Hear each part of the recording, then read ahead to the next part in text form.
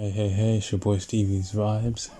Welcome to Spotlight Sessions, and these are just short little moments where you reflect and you just think back in it.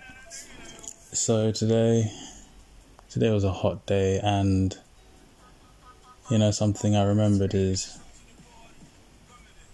how back in the day we used to be so easily influenced, that we wouldn't even be ourselves. And what made me think of this was I saw some guy wearing, jacket, tracksuit bottoms, hoodie.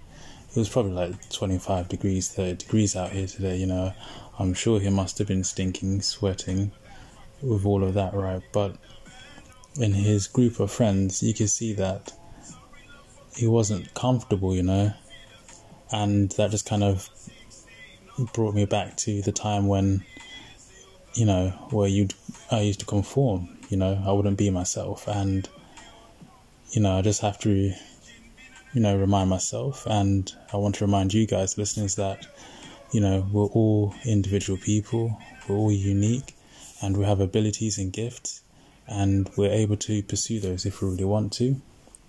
And we shouldn't have to worry about what, the haters are going to say, what social media is going to do, what your friends are even doing. Just be true to who you are, and don't forget that. Anyways, this is the Spotlight Sessions. Catch you tomorrow. Peace.